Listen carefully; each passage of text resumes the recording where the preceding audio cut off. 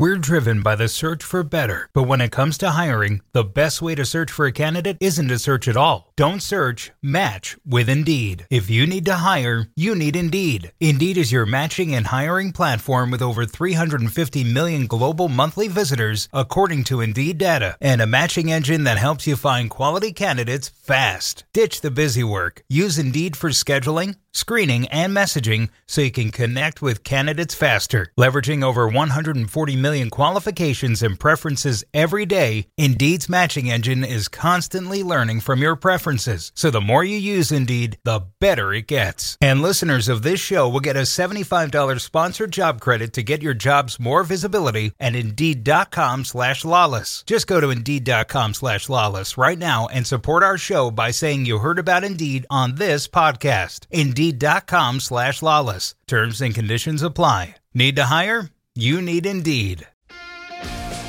Hello, Sunshine. I'm Alexi Lawless, and welcome to the State of the Union podcast, where we look at the beautiful game on and off the field through the lens of red, white, and blue-colored glasses. This episode, we'll be talking the U.S. men's national team international window review, /grade, more Bruce Arena /revolution drama, the return of the U.S. women's national team, and how good is Inter Miami? Let's see. Other stuff, Leeds, Tears, the Jackal, Turf Wars, and so much more. But first, joining me, as always, my friend, my colleague, my guiding light, David Mossy, a soccer savant and a Fox soccer researcher and writer extraordinaire. Mossy, how you doing on this Wednesday, September 13th in the year 2023?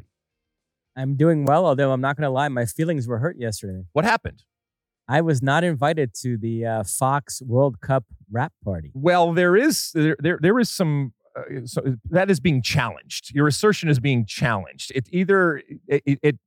I'm not sure you weren't invited. Maybe you didn't get the email invite, but that does not mean that you weren't invited. And ultimately, we fixed it. We got you there, and so we had a few drinks last night. So that was fun. It was good to see you. Everybody brightens up whenever you walk into a room, let alone a party. People want to talk to you. People want to see how you're doing. People want to delve into what's going on with you. So you're the life of the party, my friend. If I seem a little bit out of it today, it's because I had more than a few drinks. Yes, it was, they were flowing, as they said. But it was good. It was good to hang out and to have a good night out and to celebrate everybody that was involved. And, we go on to the next one. A lot of the talk last night was actually what we got going when it comes to from a soccer perspective over here at Fox. And obviously a huge year into next summer with Copa America and with the Euros. And then obviously into 25 and then 2026. You watch anything, my friend? I am off and running on Top Boy. This is that show that I've described as the British Wire. Yep. It's the final season. That's a Netflix thing, right? On Netflix, okay. Yeah. I haven't watched it yet, but the new season of Welcome to Wrexham debuted last night. Remember, that's the show that teaches Americans about what real soccer culture Yes. like. So looking forward to that. The education continues of these stupid, dumb American soccer folks out there. Let's see, what did I watch? I watched something back in 2010. There was a miniseries that came out called Carlos, and it stars Edgar Ramirez. You might know him from Zero Dark 30 and Bourne Ultimatum. He's a Venezuelan actor. He's really, really good. Anyway, he stars as Carlos the Jackal. I know there's plenty of books and movies over the years that have been made about the Jackal, this assassin and this political terrorist from the 70s and 80s. And it's a multiple episode type of thing, but they did a really, really good job in kind of depicting where he came from and everything that ultimately happened with this psychopath that is and was the Jackal. He's still alive. He's in jail, but he's still alive. So I recommend that. I think that was on Amazon. Anything else that you watched or read that you want to mention? No, that's all right. it. Should we light this candle? Let's do it. All right. As we mentioned coming in, U.S. men's national team finished up their 2 games this window against Oman, the mighty Oman. We had this game going on at the party that we were at, and then I watched a little bit more when I got home, and then some today before we came in. I think in general the reaction has been, and I would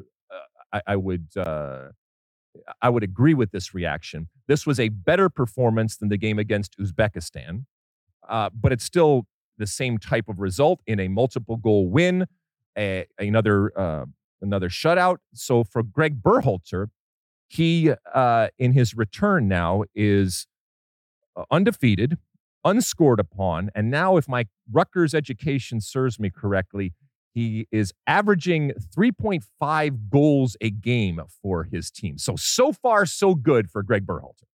Yeah, this was a 4-0 that felt like a 4-0, not to relitigate the Uzbekistan match, but I thought the U.S. played great from the start, completely dominated the game. Horvath had nothing to do. The ball movement was crisp.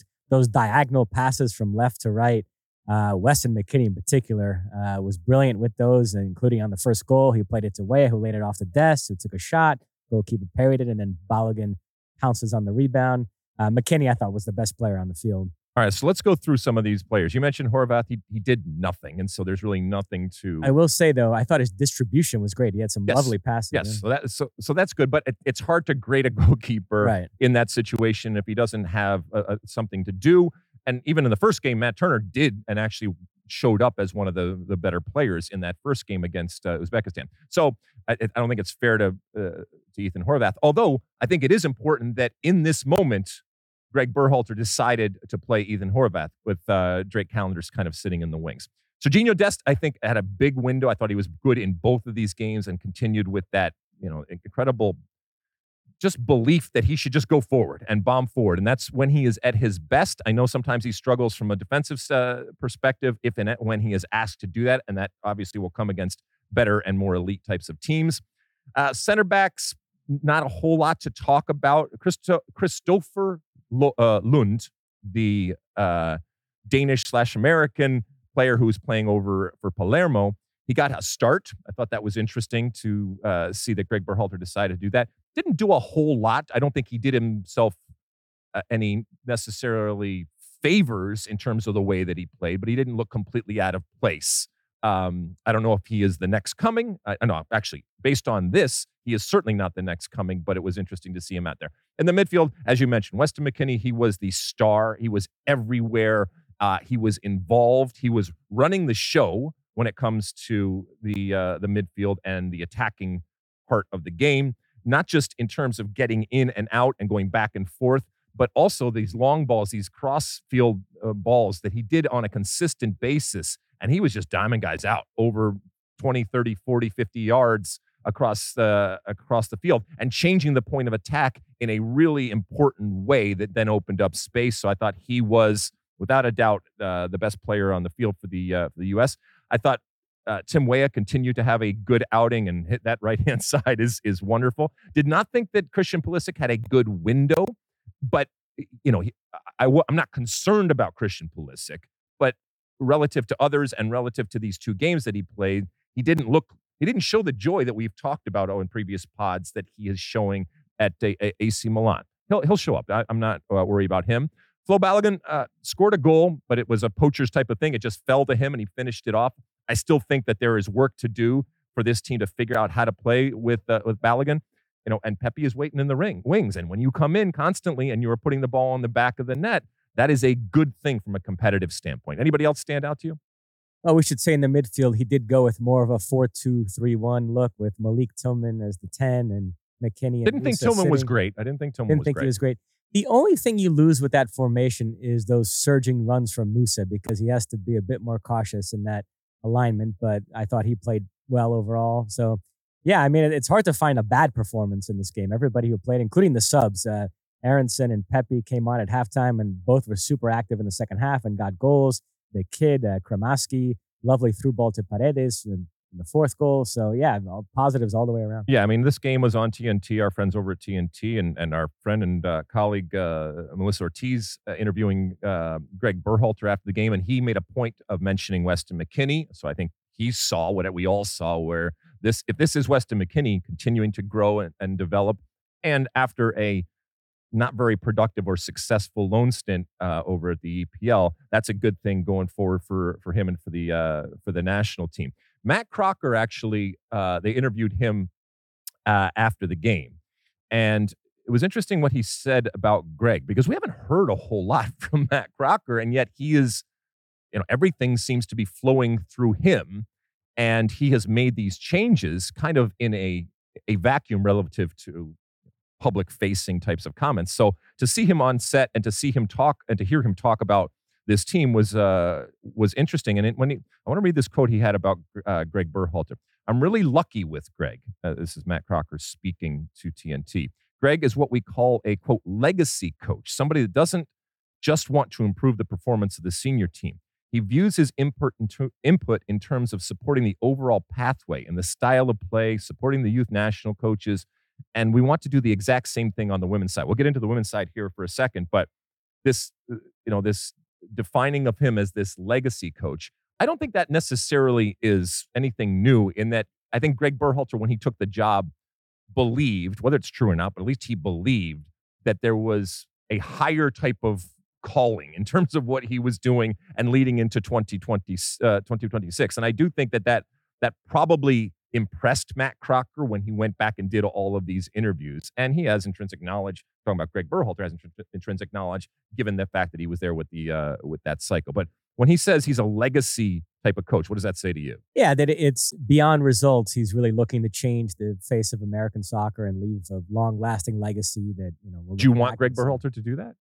Do you think that should be his goal or his responsibility? I think it's an added bonus if he's able to achieve good results and change the way the team plays in a way where we look many years down the road and say these were foundational years in taking the team in that direction. Well, then wouldn't that justify some of the criticisms over these last two games in terms of the way that this team played as opposed to the actual results? If this is about something bigger than just the X's and O's and the winning and losing, if this is about doing something that hasn't been seen in the past, then I think that would maybe justify and call into question what we have seen over these last couple of games in terms of that performance. And I know I'm arguing at times against myself, but I want to be fair that if this means that Greg Berhalter is being judged on more than just the actual results of the national team, then I think it's fair to talk about how this team played, and maybe if it's even more and outside of what's happening on the field, about the way the program is viewed.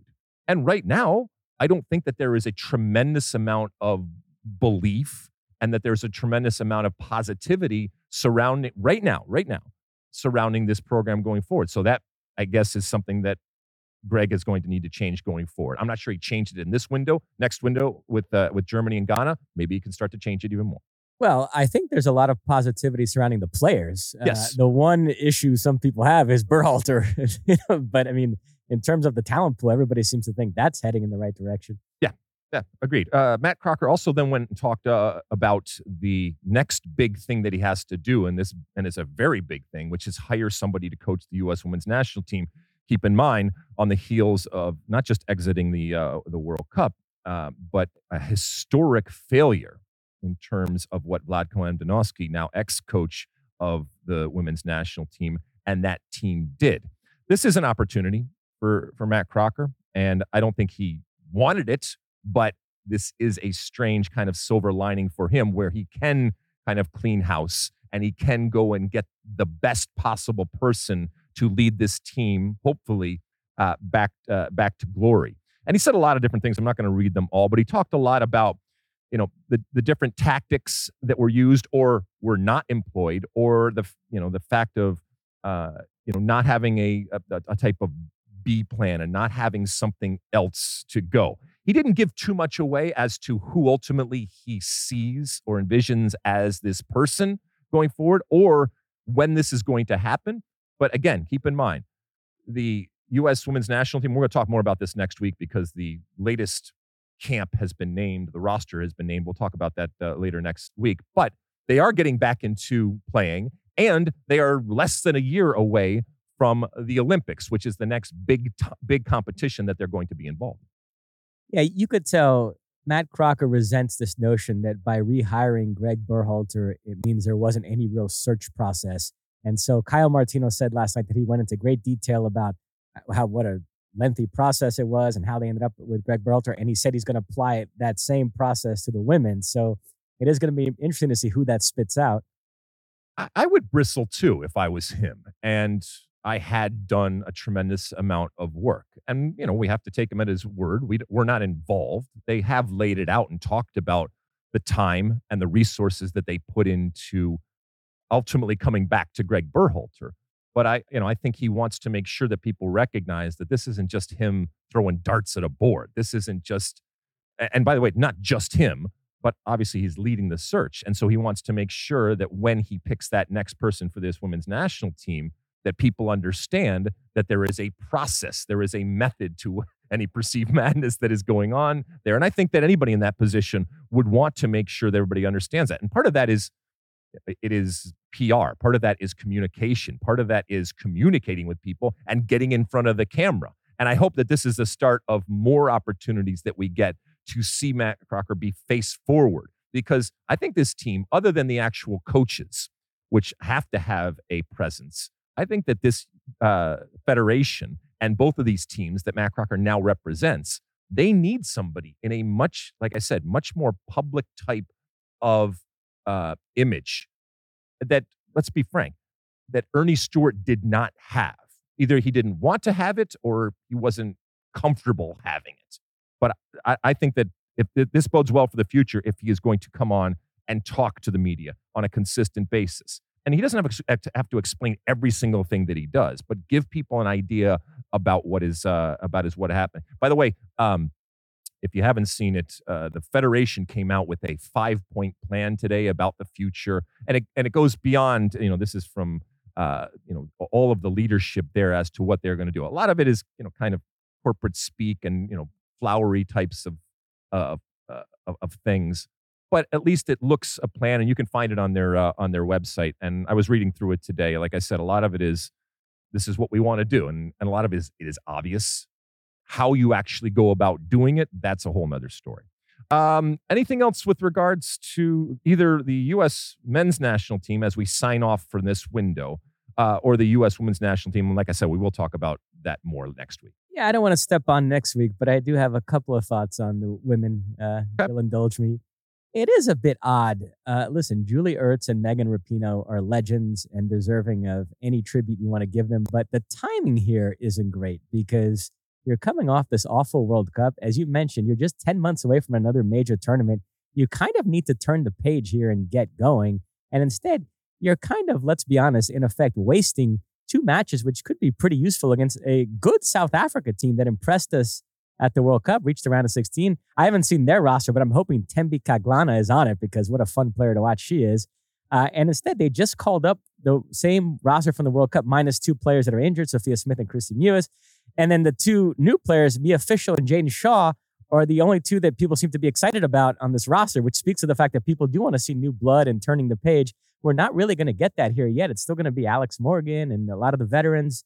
So it's a bit odd, these 2 games. It is odd in that you are celebrating these 2 icons at the expense of what made them icons. And so, and look, the national team creates stars. And, I benefited from the platform that is the national team, and I get that.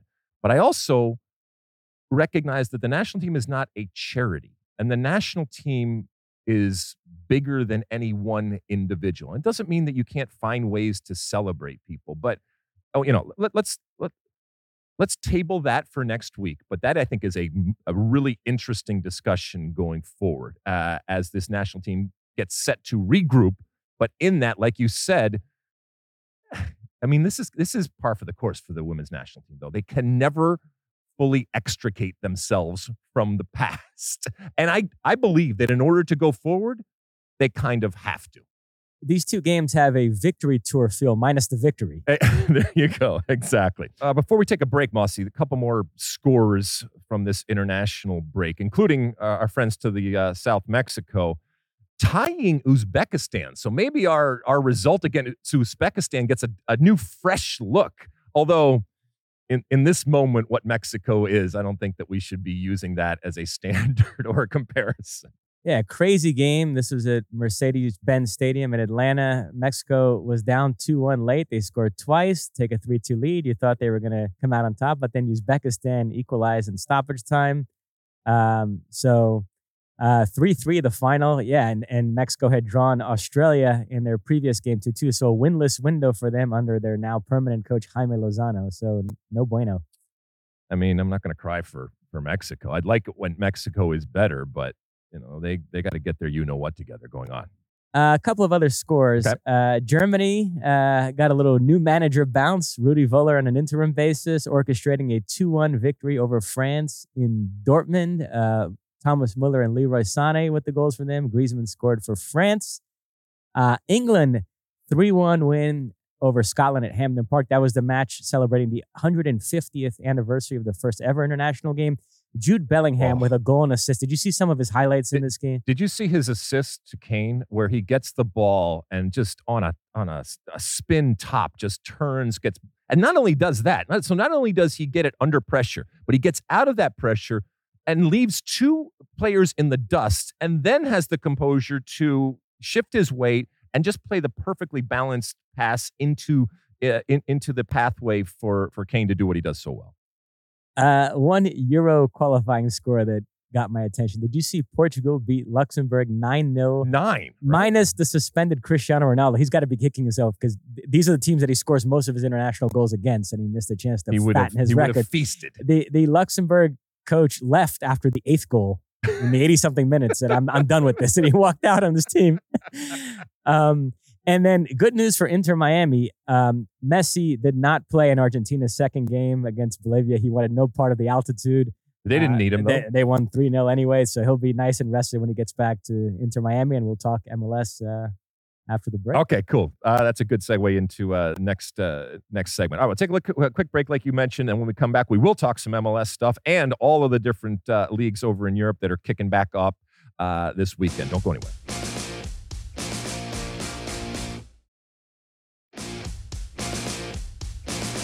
Okay, welcome back. Let's take a look at MLS, but let's continuing, as the revolution turns, right? The continuing saga over there at the New England Revolution. God, American soccer, Musah, we eat our own. It is just ridiculous sometimes. All right, so I got up this morning. I jumped on a Zoom call, a Zoom press conference type of thing of the New England Revolution. Which included the New England Revolution president, Brian Bolello, and interim sporting director, Kurt Anolfo. And you knew going in, there's only so much they can say. But as a recap for anybody that may have missed it, Bruce Arena has resigned from the New England Revolution based on an investigation that found that he had used inappropriate language. Assistant coaches Shari Joseph, New England Revolution legend, and Dave Vandenberg, evidently they have, quote, mutually parted ways, which each of these assistants. Richie Williams, who, after the resignation of Bruce Arena, had been installed as the interim head coach, now remains with the organization, but they have offered Richie Williams some time off during this window. And so Clint P.A., former MLS player, is now the new interim New England Revolution coach. This is a big old mess, Mossy. This is, and I'll be honest with you, this is a sad mess. And again, we are on the outside, and we do not know exactly what was said, and we certainly don't know the context, and that is probably by design. But from the outside, it looks like a completely unnecessary self-inflicted wound. And it seems like all of this that has happened could have been and should have been dealt with internally and personally by everyone involved. And now we're left with a situation where careers and reputations are damaged, and ultimately, nobody wins in this thing. Nobody is going to come out of this looking good. And again, as I said, we don't know what Bruce Arena said, but I don't know if we'll ever going to know. And maybe, Mossy, maybe we're not even entitled to know. But obviously, Bruce felt that this was a situation where it was problematic enough where he had to resign. But if this is about something that was said, and the goal, which I'm assuming for MLS or Revolution, is to stop people doing whatever it is that has been deemed inappropriate in terms of the language that was used and stop them from doing it in the future, I would think that players and staff and everyone would want to know. But this is a New England Revolution team that now has to get ready to play against, by the way, in Colorado against the Colorado Rapids under new interim coach Clint P.A. Yeah, the only thing I'll say is the weird part of the story is the fact that Richie Williams and Bruce Arena had this long relationship.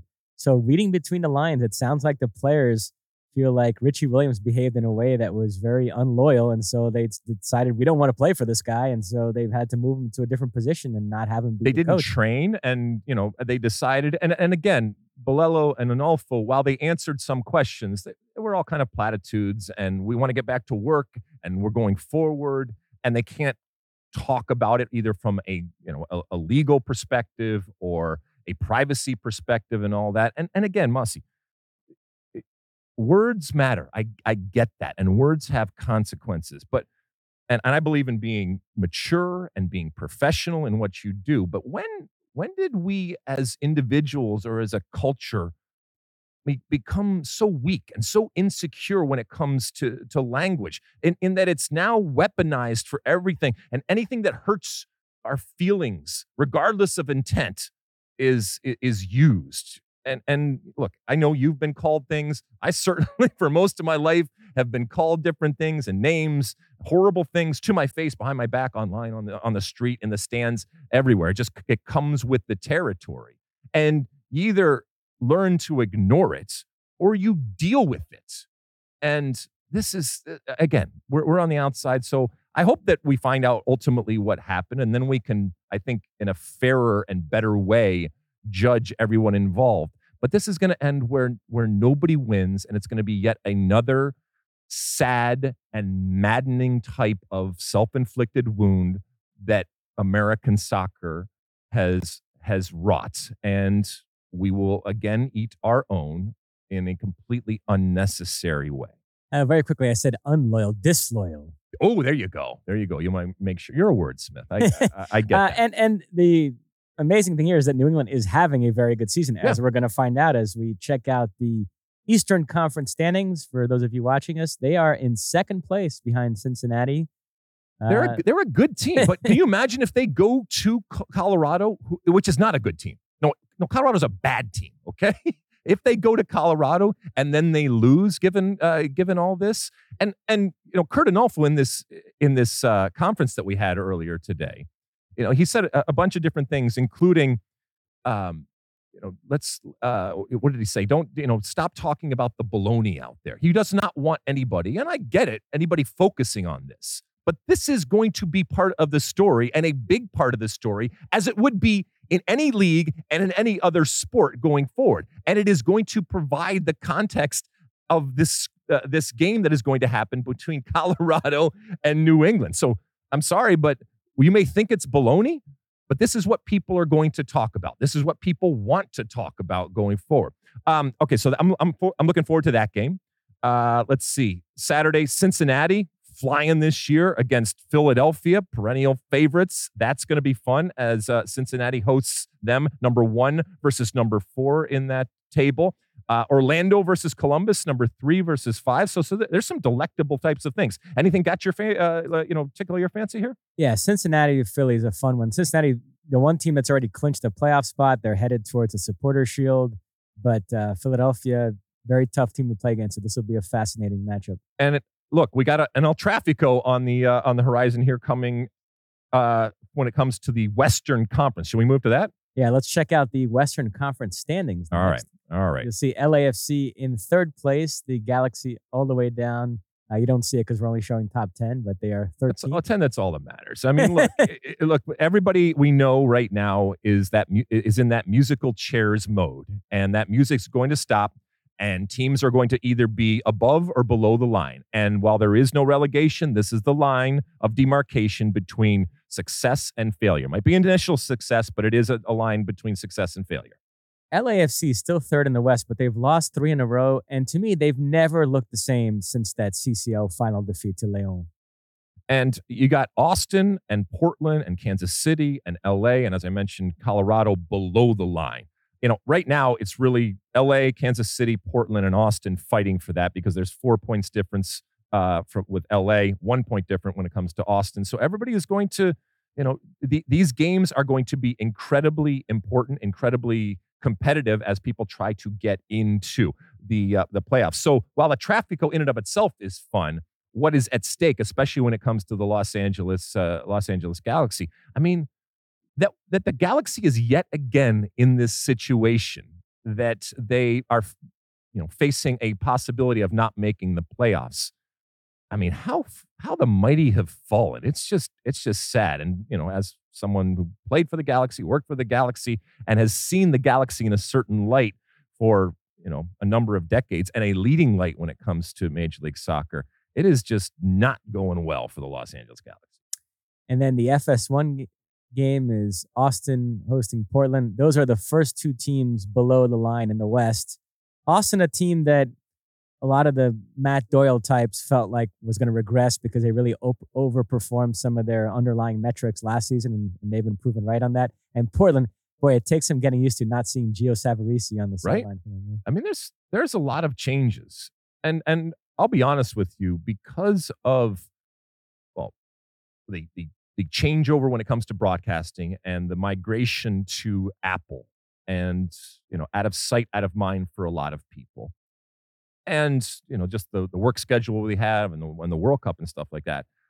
I'm not sure how much I can tell you that relative to previous seasons, I still follow it because it's my league and I love it. And I wear it on my sleeve, warts and all. But I know that I have not day in and day out followed it in the way that I have done in the past. And part of that is, what we do, what we don't do. And like I said, the Apple type of situation here. But as we get down to the end here of the regular season and people are fighting and jousting for those final spots, the games get even more important. We were in Sydney during Leagues Cup, so we didn't get a great feel for this, but I'd wonder if people that were here, how much did Leagues Cup sort of break the momentum of the MLS season? Has it been tough to get back into that MLS mindset?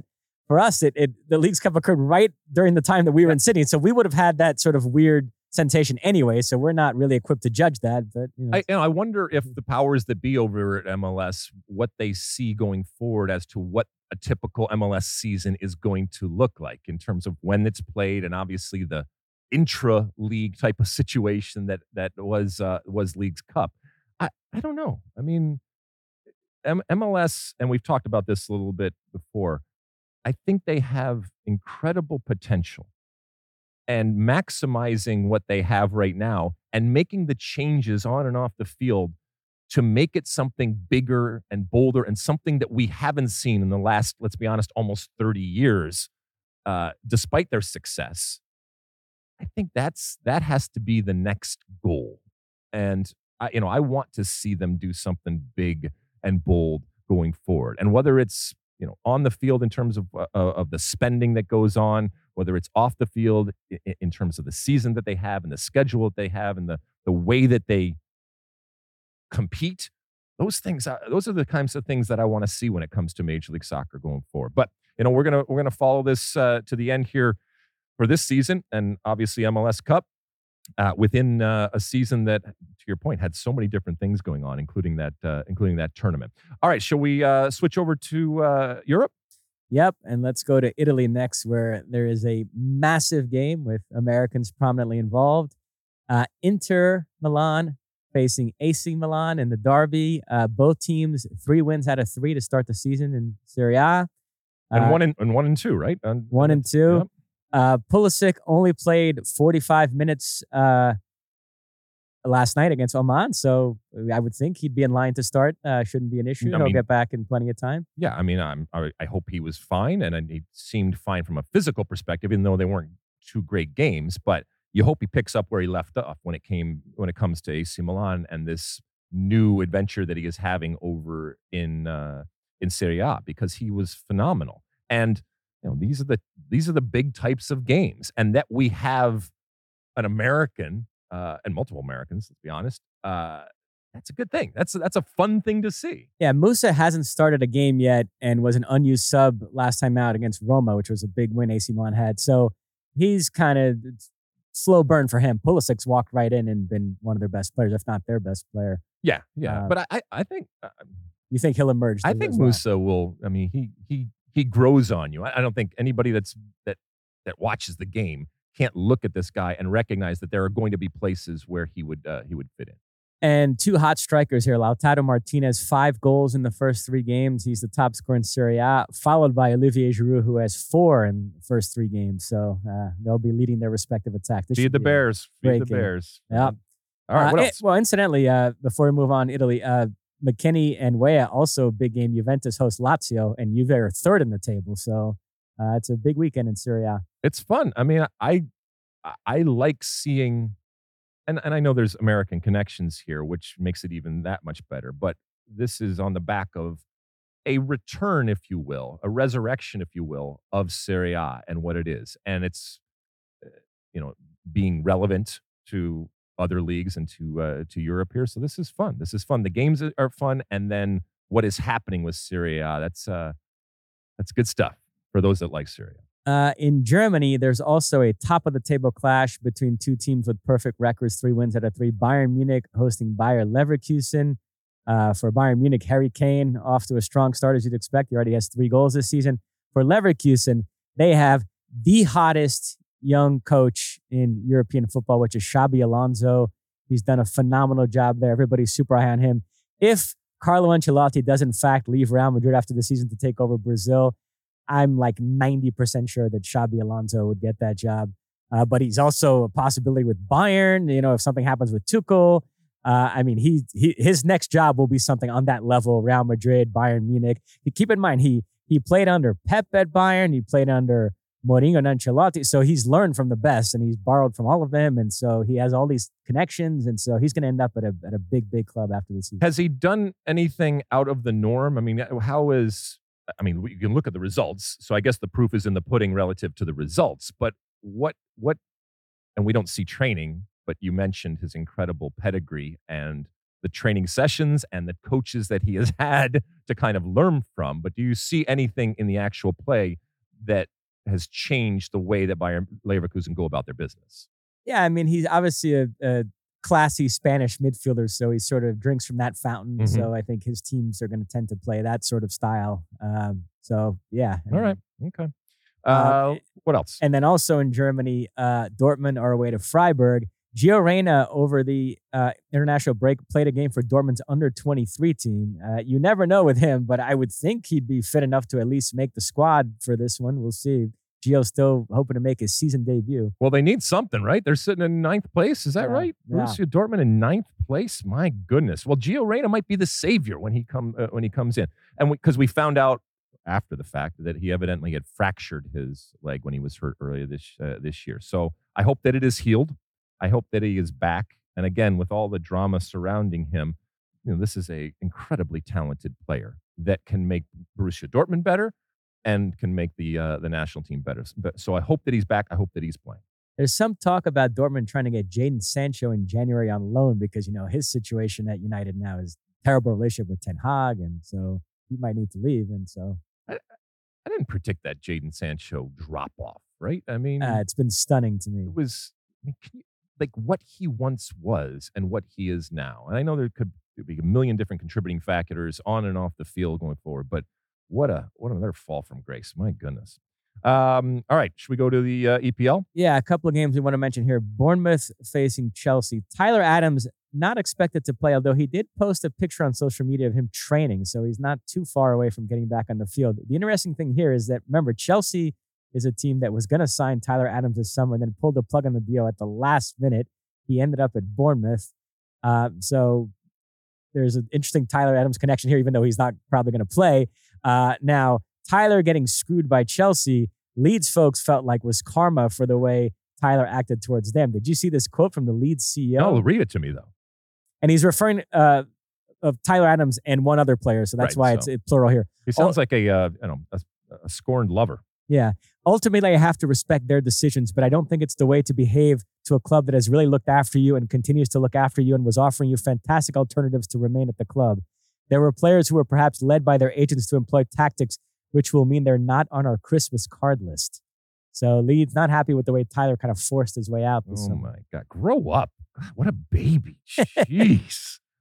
Yeah, this is what happens. This is what happens when you go down. And you have players that have other opportunities because of the talent that they have. So you probably should have picked better, gotten better players, gotten better coaches, and figured out a way to stay in the EPL, and then you wouldn't have lost your players. But, I mean, come on. And again, I don't know what he's referring to ultimately in terms of the actions, but to have an agent work on your behalf, to have an agent do things that then give you as a player plausible deniability, that is part of what the buffer of an agent is. And that is part of what the job of an agent is. The job of an agent isn't to look out for the team. The job of the agent is to look out for the player and only the player, and to get that player the best possible deal, or to get that player the best possible situation that he or she can get for them. And that's what happened in this case when it came to Tyler Adams, that it didn't happen to Chelsea. Would you have rather he had gone to Chelsea? No. Okay. So you're happy with the way this ultimately worked out Yes. for him. This is a better type of destination than Chelsea, given what Chelsea is and given what Tyler Adams is right now. I mean, look, I just hope that the hamstring is okay, because that's not an easy injury. And until he actually is literally firing that hamstring in a way where it's not anticipated, we're not going to know if it's going to hold. But the sooner the better, because whether it's club or whether it's country, we can use him back. And then Manchester City will host West Ham. City atop the table with 4 wins out of 4. Erling Haaland atop the scoring charts with 6 goals. West Ham off to a good start. They're just 2 points back, but there's several teams at 10, and they're one of them. So we'll see how they. Yes, they're good, but are they Man City good? No, because nobody really is unless you get that perfect day. Haaland also scored for Norway against Georgia in a Euro qualifier, so he's doing it at club and country. One point of interest for me in this match, and also Ali Wagner, because this happens to be her favorite player. Okay. Remember, City was going to sign Lucas Paquetá in this window, and it blew up because Paquetá is under investigation for this betting thing where family members of his bet that he was going to pick up a yellow card in the game, and he did, and it was all very suspicious, and so he's under this cloud of investigation. And that news broke like the day that they were going to wrap up this deal of him going to Manchester City for like £80 million. And so he's at West Ham playing very well, continuing to play. It sounds like there's not going to be a resolution in the investigation for several months. So West Ham in the meantime said, we're going to continue to play him.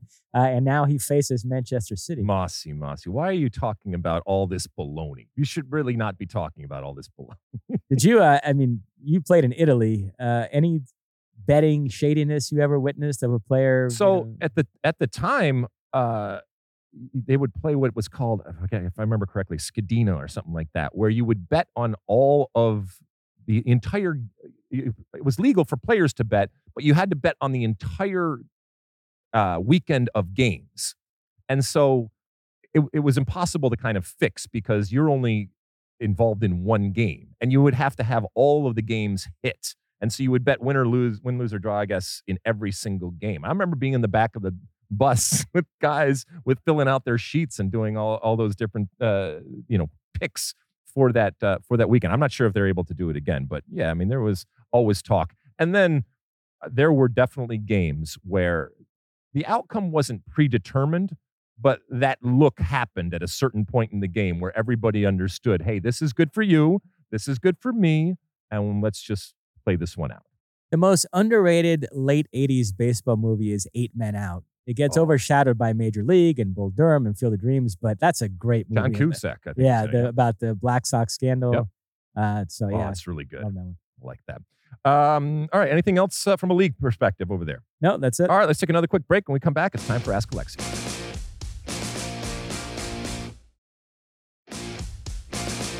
Okay, welcome back. It's time for Ask Alexi, that point in the show where you send in your comments, questions, and concerns either on the social media platforms out there. And again, our handle is SOTU with Alexi, or you can call into our State of the Union podcast hotline, which is 657-549-2297, 657-549-2297. What do we got today, Mossy? We have 3 voicemails. Ooh, nice. Listen to the first one right now. Hey guys, this is Luke from Atlanta. I'm a current senior at the University of Colorado, so love hearing you talk about my buffs, Alexi. So I had a question, again, about Inter Miami. And you guys had a conversation a few months ago, back when it seemed like a possibility for LAFC about an American treble and what that would be. I wanted to revisit that question. So Inter Miami's won the Leagues Cup and they're in the final for the US Open Cup. And now they really seem in the hunt for the playoffs. So if they got the MLS Cup, the Open Cup, and the Leagues Cup, is that a conversation that we have about a treble for an MLS team? So thanks, and love to hear your response. All right. Well, thank you, Luke, and his Colorado team, Coach Prime, and all that kind of stuff going on. So heady days over there in Colorado. I'm sure he's having a good time outside of the classroom. Hope he's still doing this stuff inside the classroom too. All right. Yes. So I don't know. I mean, my initial reaction is absolutely this would be a treble. So we're talking about opportunities to win cups and trophies here. So Leagues Cup, which we know Miami has already won. They are in the final of the Open Cup against Houston, playing in Miami. That's coming up in a couple weeks. Do you count Supporters Shield as another one? Or what do you think, Mossy? Are we putting that in the opportunities to win things? Yeah, there's different types of trebles, different combinations. Okay. I would say the Supporters Shield is in there. So there's Supporters Shield. That's 3. MLS Cup is 4. And then are we counting CONCACAF Champions League? I think that's where this whole conversation came from, where we were kind of going around the corner of seasons and stuff like that. But I think that ultimately, if Inter Miami were to win Leagues Cup, the Open Cup, and MLS Cup, absolutely that would be considered a treble and would justify it. Yeah, I agree. In Europe, the ultimate treble is considered league, primary domestic cup, primary continental competition. So, for instance, Man City last season achieved that. They won the Premier League, the FA Cup, and the UEFA Champions League. Had they won, let's say, the Europa League instead of the Champions League, then it would have been a debate. Is that really a treble? Because it's not the primary. So you get into that here because there's so many different competitions. I would say the ultimate treble in American soccer would be MLS Cup, US Open Cup, and CCL in the same season. But like I said, there are different kinds of trebles. So I think this would constitute one. Yeah, sure. So we know the Leagues Cup was this coming together of Major League Soccer and Liga MX as the 2 biggest leagues in the region. What would the equivalent be in Europe? Obviously EPL. And then who would you put as second? Probably La Liga. But really? it's not to the same degree that those 2. No, but what I'm saying is if they were to do that, you're saying La Liga is number 2. So if EPL and La Liga were to do that, where all of the teams were to come together, that would be a trophy worth winning. And I think you could make a justified argument that could be part of the roster of trophies that you could win. Although La Liga versus Serie A right now is an interesting conversation. As to who's number 2 in Europe? Yeah. Ooh, maybe we just created some more content here. All right, we'll save that. Maybe we'll throw it out there, by the way, not just to Luke who brought this up, but to everybody out there. What league is number 2 right now in Europe? All right, what's next, Mossy? Another voicemail. Let's take a listen. Hello, this is Justin Case from Utah. Big RSL fan. Thanks, Alexi and Mossy, for taking my call. Enjoy the show. Love the show. I just wanted to give not only a shout-out to that, but a shout-out to Stu Holden for being on the last couple of weeks, and just finished listening to the most recent episode, and just wanted to give a shout-out for somebody who finally put the formation controversy to rest. I appreciated Stu's comments about what a formation really means and how it's just the foundation of getting started. There's so much talk about that, and we don't need to talk about it anymore, but just wanted to thank him for those comments of saying that a formation is just to start from, and then the players can do what they need to win the game after that. Thanks. Enjoy the rest of the show. All right. Well, thank you, Justin. And while this is called Ask Alexi, we make it very, very clear that this can be questions, comments, concerns, or anything. So this is just a comment, and I guess we could pass this along to Stu.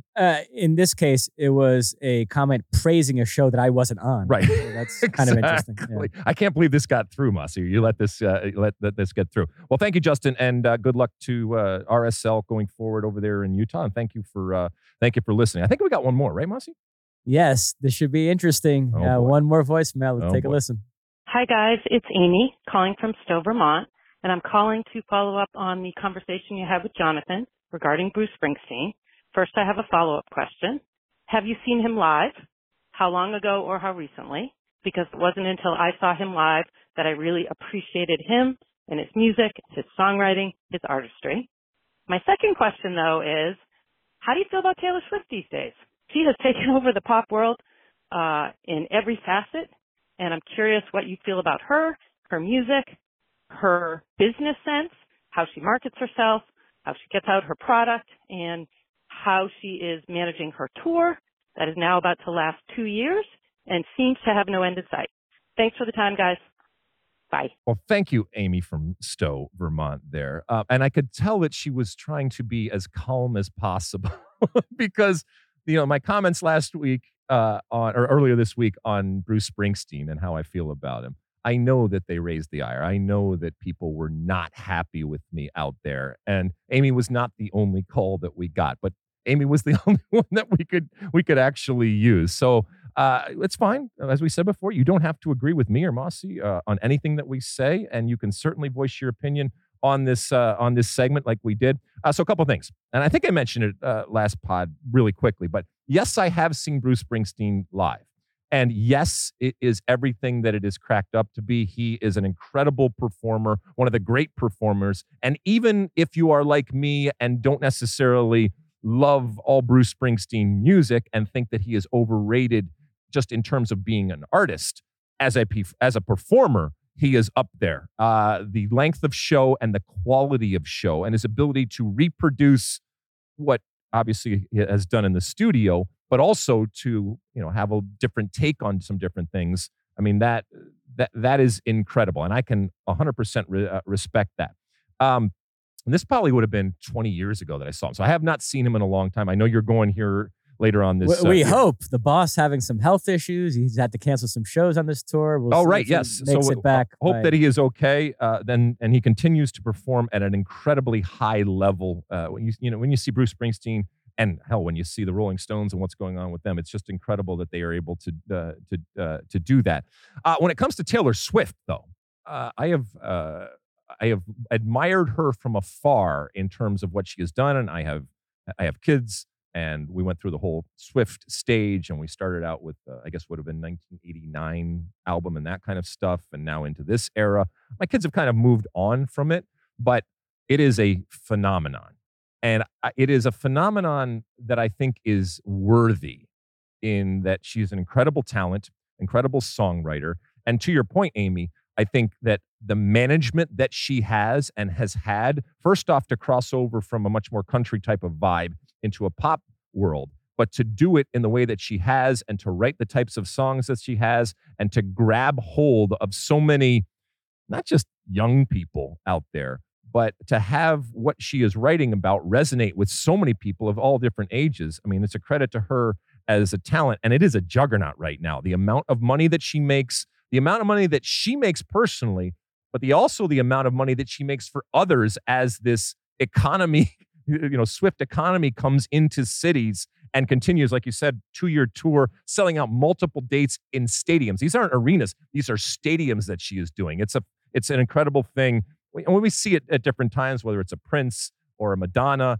or even a U2 and that kind of stuff, but her ability to sustain this is pretty incredible at a still relatively young age. My buddy Adam Levinson just saw her at SoFi. He took his girlfriend for her birthday, I believe, and he said it was unbelievable. I mean, he's no fan of her music, but even he came out and said that was an incredible show.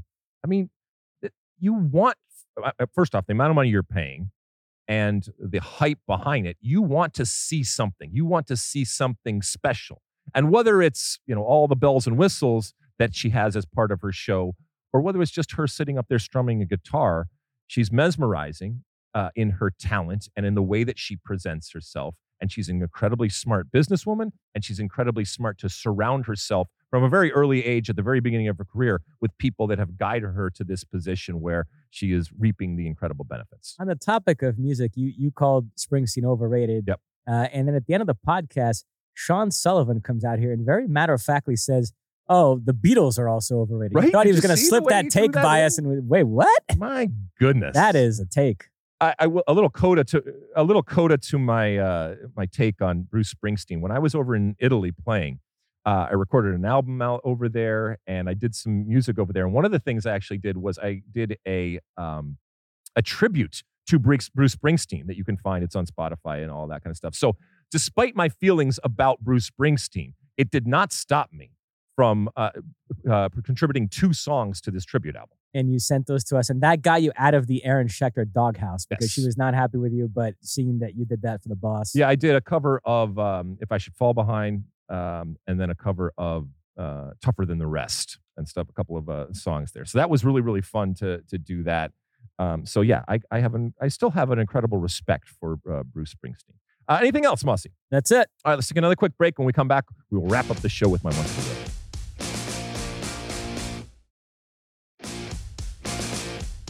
Okay, welcome back. It's the end of our show, and at the end of each and every show, I give you my one for the road. Musah, you know this Aaron Rodgers character, right? I do, yeah. One of the great quarterbacks of all time when it comes to the football, right? Yeah. So I, like a lot of people, got caught up in the excitement and the anticipation and the optimism of Aaron Rodgers, who for so long was so good for the Packers of Green Bay, and now went to the Jets of New York, a long-suffering type of franchise, right? Yes. Correct me if I'm wrong, if I mess any of this up, right? So far, so good. And so, hope springs eternal, and everybody's excited. They finally got the quarterback that they need.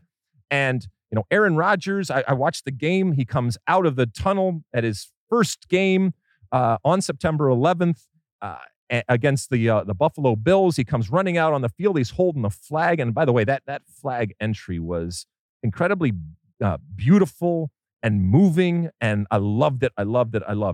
And then he gets on the field, and he doesn't even last an entire series before he blows out his Achilles. And as wonderful as the flag entry was, and as beautiful as it was, the injury was just horrible and sad, and like I said, horrific to see. And you just felt the oxygen and the energy just completely deflate in that stadium. Now, a lot of talk about the injury happening on synthetic surfaces. I don't think that the surface in and of itself did this, in that this could have been done elsewhere, and there's questions about the type of cleats that he was wearing and all that. And I do feel incredibly bad for the Jets fans and all the Rodgers fans out there, given all of that excitement and that optimism they had. I also didn't realize, Musah, how down folks were on Zach Wilson, the backup quarterback. People do not like him at all. Immediately talk about they got to go out and get another player, and whether it's Tom Brady bringing him back, or Colin Kaepernick, or anybody else. There's no chance they can go on with Zach Wilson, who probably doesn't feel so good about that right now. But it got the discussion going about surfaces. We all know that there is now multiple generations that have grown up with synthetic surface. I prefer, like I think a lot of people, regardless of where they come from generationally, I prefer grass. Now, with this caveat, I prefer good grass over good synthetic. And there is good synthetic and bad synthetic. But I prefer good synthetic over bad grass. All right. And we all know that real grass is only as good as the usage and the weather and the maintenance that goes into it.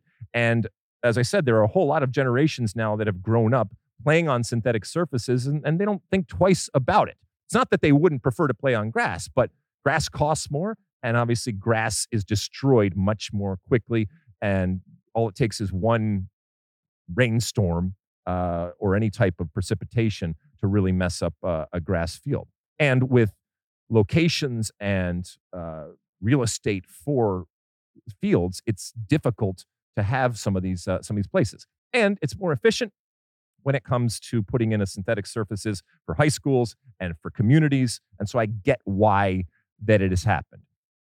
We now have players and teams that play on synthetic surfaces in MLS. We have for years. It's just part of the deal. You look up at Portland and other places, Atlanta, and the list goes on and on. Would we like to have everything be grass? Yes. Is grass going to come in for the 2026 World Cup because what FIFA requires? Yes, but that is going to be pristine. They're going to spend a boatload of money to make sure that it is beautiful grass. If all grass fields were like what we are going to see in 2026 on those fields that are now not grass, if everything was like that and everybody could play on that, nobody would opt for synthetic surface. But the reality is that the day in and day out wear and the programming of these fields, it's impossible to be able to do that right now, given the cost and given the realities of what happens.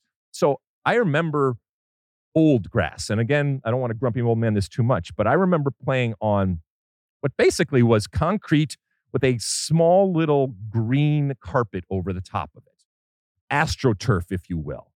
That has long since gone away, thankfully. And when you get on the new versions of turf, it's not grass, but it's a hell of a lot better and light years away from that AstroTurf type of situation. And who knows? Maybe we get to the point, whether it's in our lifetimes or I don't know, but maybe we get to the point where synthetically you can produce something that does act and feel and play like grass, and that's the ideal. But we're not there. We're not there yet. And when it comes to American football teams, to bring it all back to Aaron Rodgers, these are owners, and this is a business that spends millions and millions of dollars on these players. The amount of money that was spent to bring Aaron Rodgers here, you don't think that if they believed that their asset, which is these players and as all of their team, were better served playing on grass, that they would do that? And I know there's a lot of complaining now of coaches out there. If they want to do it, great. But also recognize that there are going to come moments when you have a crap grass field. And that doesn't look good, and that doesn't play good. And I guess the dirty little secret I will leave you is when it comes to American football and soccer, what players want can be very, very different. And oftentimes when it's multi-usage and multi-sport usages, football players, especially running backs, want it packed down, and they want it really, really flat and not with that give, because they can plant and they can dart and do all those different things, as opposed to soccer players who want it to have a true roll, but they want it to stick up and they want to be able to hit a ball in and not have it just completely roll off of the field. So this conversation and this debate will continue on. Ultimately, that it's coming out of a horrific situation with Aaron Rodgers pulling his Achilles. It sucks, but I don't know how they are ultimately going to come up with a way to fix this type of situation going forward. And I don't know if the NFL owners are ultimately if this is going to change anything when it comes to the NFL owners. When I got back from Sydney, I binged Hard Knocks, which was about the Jets. Yes. It's all about Aaron Rodgers. And so it got people into it. Yeah. It's just an amazing development. The Jets. Who's your team over there in New York? If they had to have an American football team, did you no, I don't have an NFL team. You didn't care. Food for Michigan guys. But no, this Rodgers thing is stunning. Now, the Jets, as you mentioned, they're a long-suffering franchise. So a lot of people, their reaction is, oh, typical Jets. Of course, this would happen to the Jets. But nevertheless, it was pretty stunning. Look, even a rival, you don't want to see someone like this. You don't want to see anybody go down with an injury like this. And the Jets would have been better with Aaron Rodgers, evidently. But, the league would have been better. So, look, I don't know. He's 39 years old now or something like that. So who knows if he is able to come back those Achilles injuries. Oftentimes those Achilles things will happen even without contact. This was a little bit of contact, but sometimes you just turn the wrong way. I remember Brian Ching. I remember being and watching Brian Ching when it happened. And sometimes it gets really gross. It even rolls up the back of your leg. And it's a hard thing to come back from. So I wish him well for Aaron Rodgers, and condolences to all of the Jets fans out there for what now must look like a very shaky type of season going forward. So we'll see what they do. I believe in Zach Wilson. Maybe I'm the only one that believes in Zach Wilson. Anything before we go, Mossy? That's it. All right. Thank you for listening and rating and reviewing and subscribing and doing all the different things that you do out there when it comes to the State of the Union podcast. Also, remember our State of the Union podcast hotline, 657-549-2297. We will talk to you again next week. Have a wonderful time watching whatever it is that you watch this weekend, including all of the soccer out there. And we will talk to you next week. And until then, and as always, size up.